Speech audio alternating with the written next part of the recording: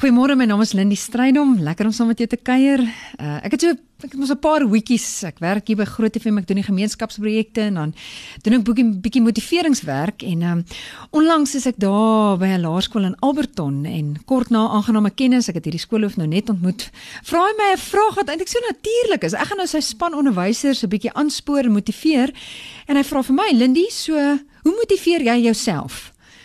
En ek moes vir so 'n oomblik dink, en my antwoord is toe wel dan seker op dieselfde manier tog as wat ek ander mense probeer aanspoor en eintlik hoe ek alles aanpak. En dit kom neer op 3 dinge. Die eerste een is ek glo Jakobus 1 vers 25 in die boodskapvertaling. Iemand wat so ernstig in God se wil belangstel en dit wat hy daar hoor ook gaan doen, het die ware geluk en sin van die lewe ontdek. So hoe motiveer ek myself? Dit is deur gewone hoor en doen gehoorsaamheid. En om te kan hoor beteken dit tog 'n mens word stil, want ek glo God inspireer en God motiveer en hy nooi in. Hier is ek aan die werk, kom word deel medewerker, kom sluit by my aan. So dag tot dag gehoorsaamheid in die klein dingetjies. En dis toe my tweede punt. Ek voel gemotiveerd deur terwyl 'n mens fokus op die klein en op die oog af amper onbelangrike, onbenullige geleenthede wat ons geneig is om mis te kyk in ons soeke na die groot dinge wat ons vir die Here wil doen. En dit is Matteus 25. Toe ek 'n broodjie gevra het en 'n beker water en toe ek in die tronk was of in die hospitaal het jy my kom besoek, het jy gedeel wat jy gehad het om te deel, het jy my ingenooi en deel gemaak en ek glo Ons wil graag die groot dinge doen, maar eintlik wat die Here van ons vra is getrouheid in die klein dinge, in die geringe dinge. En dit is wat op mekaar bou elke dag. En dis wat my motiveer om te dink, ek kon nie die wêreld verander nie. Ek kon nie iemand se 7 miljoen rand hospitaalrekening betaal nie, maar in die klein dingetjies het ek probeer om daarom by iemand te gaan kuier in die hospitaal en 'n woord van bemoediging te deel of ek is nogal lief vir my vriendin Faith wat die gebedskussings maak om so iets tasbaar saam te vat. So ek weet nie hoe motiveer jy jouself nie, maar eintlik deur daai vraag het ek 2 dinge van myself besef. Die Here vra van ons getrouheid in die klein dingetjies. En 'n mens voel gemotiveerd. Dis amper asof jy energie put in daai klein dingetjie wat jy doen. Ja, ons het soms hierdie groot strategieë en hierdie groot doelwitte.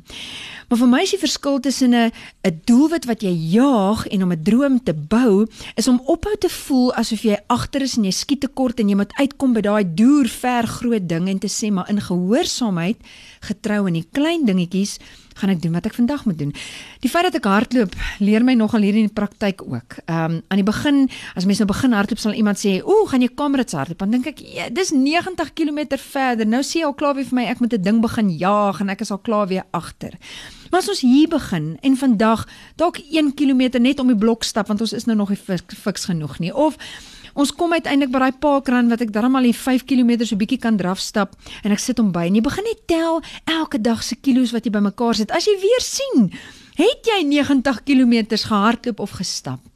En ek is net bekommerd in ons jaag van doelwitte, hierdie groot onmoontlike goed wat ons al duur verstel, voel ons so geïntimideerd dat ons nie begin by die een dingetjie wat ek vandag kan doen nie. Ek wil 'n voedingsskema begin en 5000 mense kos gee. Dis so groot. Ag weet jy, ek gaan nie eers begin by die een kind met wie ek vandag 1 broodjie kan deel nie.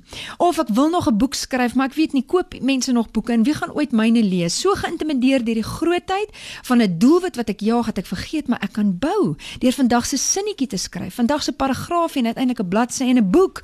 En wie weet wat dit vir soveel ander mense kan beteken.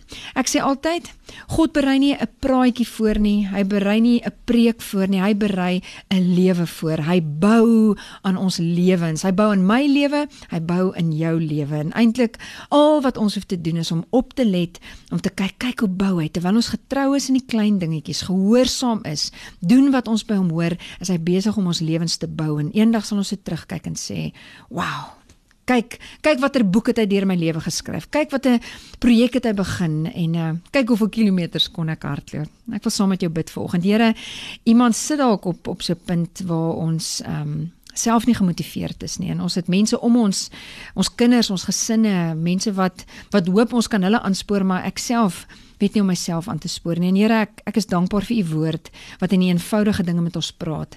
Jakobus 1 wat vir ons sê, doodgewone, dag tot dag gehoorsaamheid om te hoor en te doen en getrou te wees soos Matteus 25 vir ons sê in die klein dingetjies. En ek bid dit vandag vir elkeen wat hierdie hoor. Getrouheid in die klein dingetjies en gehoorsaamheid wat sal bou aan 'n lewe wat U verheerlik. Amen.